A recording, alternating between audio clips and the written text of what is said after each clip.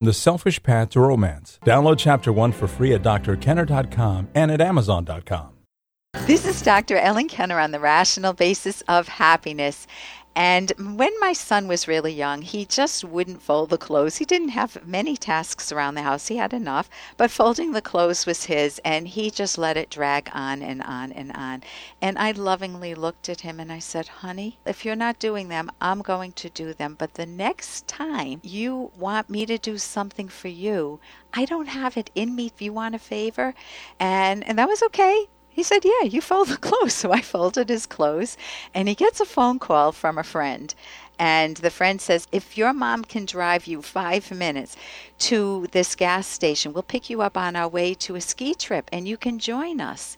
And my son came running in saying, Mom, can I go? And I said, and this was a tough moment, honey, everything in me wants you to go. And the answer is no, because I told you I don't have it in me to do anything because of the clothes. And at that moment, how did I feel as a parent? I felt really badly that I did that, but I also felt proud in some sense. So to talk about that situation and others like it is Charlotte Cushman. Charlotte Cushman wrote this fabulous book, Effective Discipline, the Montessori Way. And welcome, Charlotte. So tell me about that example. What would you say to me as a parent? What would you want to whisper in my ear when I made that choice that he could not go on that ski trip? Well, I understand how you'd have misgivings because it's too bad something else didn't come up that wasn't quite Absolutely. That was the first thing that came up. Right. But I think that's great that you stood your ground, because if you hadn't done that, then the next time you would say something like that, it wouldn't mean anything to him. Oh, he folded the clothes. He was the best clothes folder after that. Consistency is just so important in disciplining kids. It's just phenomenal how important that is, and that's more important than that ski trip. Right, it was. Parents will send their kids to their room, or they'll take away a toy if the kid used the toy to hit another kid, and then they feel really badly. And how did they deal with that guilt? Why did they feel so badly? I think that a lot of parents, the reason why they feel guilty is because their child feels sad, and they think that that sadness is going to affect their self-esteem and their self-confidence. I think the deeper reason why they feel guilty is because many people in our culture believe in the idea of determination. So they think that the child's life, the decisions he makes, his behavior, etc., is determined by other people and how other people treat him. Therefore, that's why they feel all this guilt, like I've done something, or I've damaged my wrong. Kid. Right. And even though he made a bad choice, I feel like my disciplining him is going to harm him for life. And that's wrong, because guess what? You can see your kids making their decisions. You see them with the shifty eyes, deciding which direction to go. And that whole idea of choice making is so critical. That they make their own choices, and you have to make them responsible for their own choices.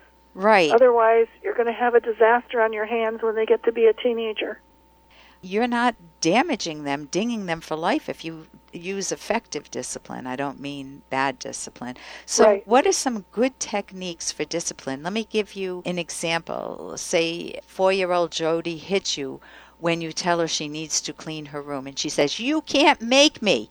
And she just laughs at you, this ha ha ha, and she goes right back to that TV set, and you're...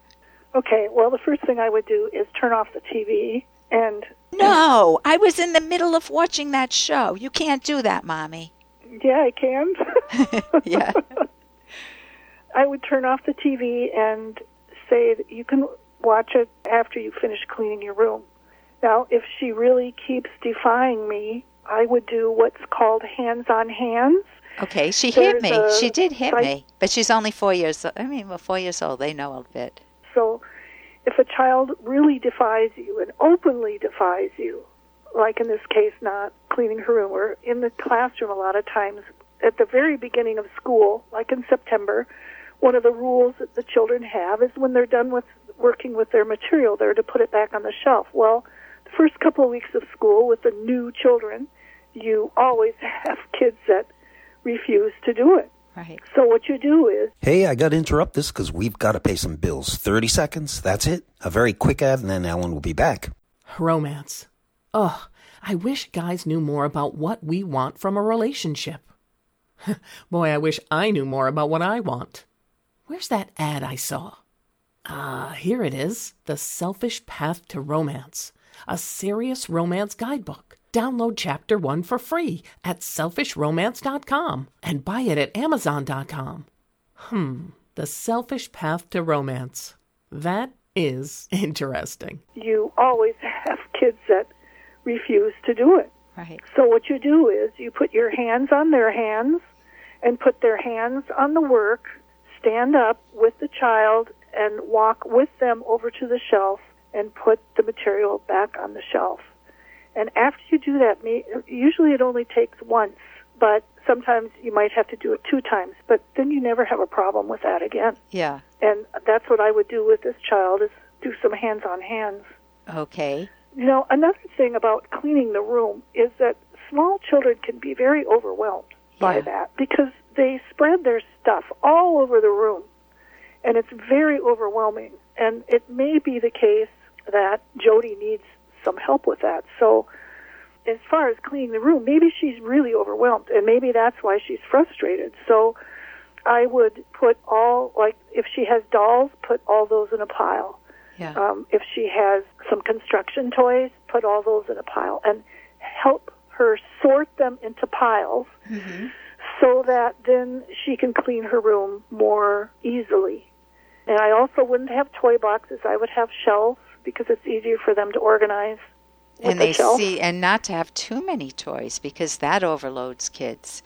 That's right. One of the things I love about the Montessori method is that you make it manageable. Like, think of yourself as an adult. If you have too many projects all over your desks, it feels like chaos. You feel the pressure. You're not working on one, so you feel guilty. It's like just what you can manage at a time. So you put out toys and you can rotate them. So that makes sense that you help her clean her room. You just notice if it's an older kid, it's obviously a different situation. Right. And well, you don't help her in the sense of where you're doing it for her. Yeah. You're just assisting her to get things in order so that then she can do it herself.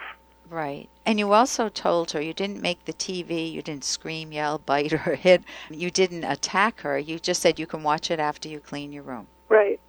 Let's look at some other situations because kids misbehave in all different ways. Let's say you're in public and you're at a playground and Evan, your 3-year-old, bites another child at the playground.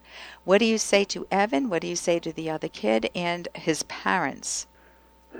Biting's a hard one. It depends on if this is the first time he's ever done that or what the situation is. Was the other child being aggressive? Sometimes they're biting because the other child did something to them first and they're really upset about it. Or the other kid might have bitten them first and nobody saw it. And young children, you hear adults say to them in those situations, use your words, use your words. Well, they don't know what words to use. Yeah. So you have to help them with that. Right. And if he tells you that the other child bit him first or the other child made him angry or whatever, when you talk to him about it, then you discuss with him how he should handle that. And then you might even want to practice with him. Yeah. Oh, I love that. You role play. Yeah. Just go tell him, I didn't like it when you pushed me. Yeah. And then have him practice that a little bit and then go over and say that to the other child. In the classroom, I found that a lot, that they don't know what they're supposed to do or how they're supposed to handle that. They feel angry, they're upset, or they're frustrated. You can't just say, go use your words, because they don't know what words to use. So you need to help them with that. What an amazing point. I know we could use that with adults too, right? Just use your words. Okay, which words are coming out? This is Charlotte Cushman I've been talking with, and she's written the book Effective Discipline, The Montessori Way. And Char, you've also written 2 other books, Your Life Belongs to You, a true story about the founding of the United States. That's a kid's book. And Montessori, Why It Matters for Your Child's Success and Happiness. How can anyone get your books? They're on Amazon, and I have a website called CushmanBooks.com. And this is Dr. Ellen Kenner on the Rational Basis of Happiness.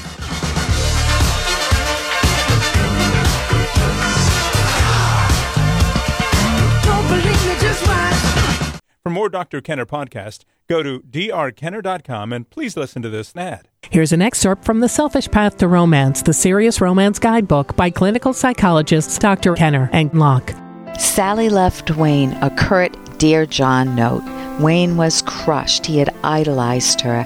As he thought about it more, however, he realized that he had never felt at home with her or loved by her. Behind Sally's good looks, there was no real self. She was a narcissist who used Wayne to get money and attention, but she never showed a personal interest in him. Clearly, he should have gotten to know her as a real individual. Intoxicated by her beauty, he gave her an unlimited benefit of the doubt about everything else. Even when we keenly observe and accurately evaluate a potential partner's behavior, a person may be adept at temporarily camouflaging bad character traits. You can download Chapter 1 for free by going to drkenner.com, and you can buy the book at amazon.com.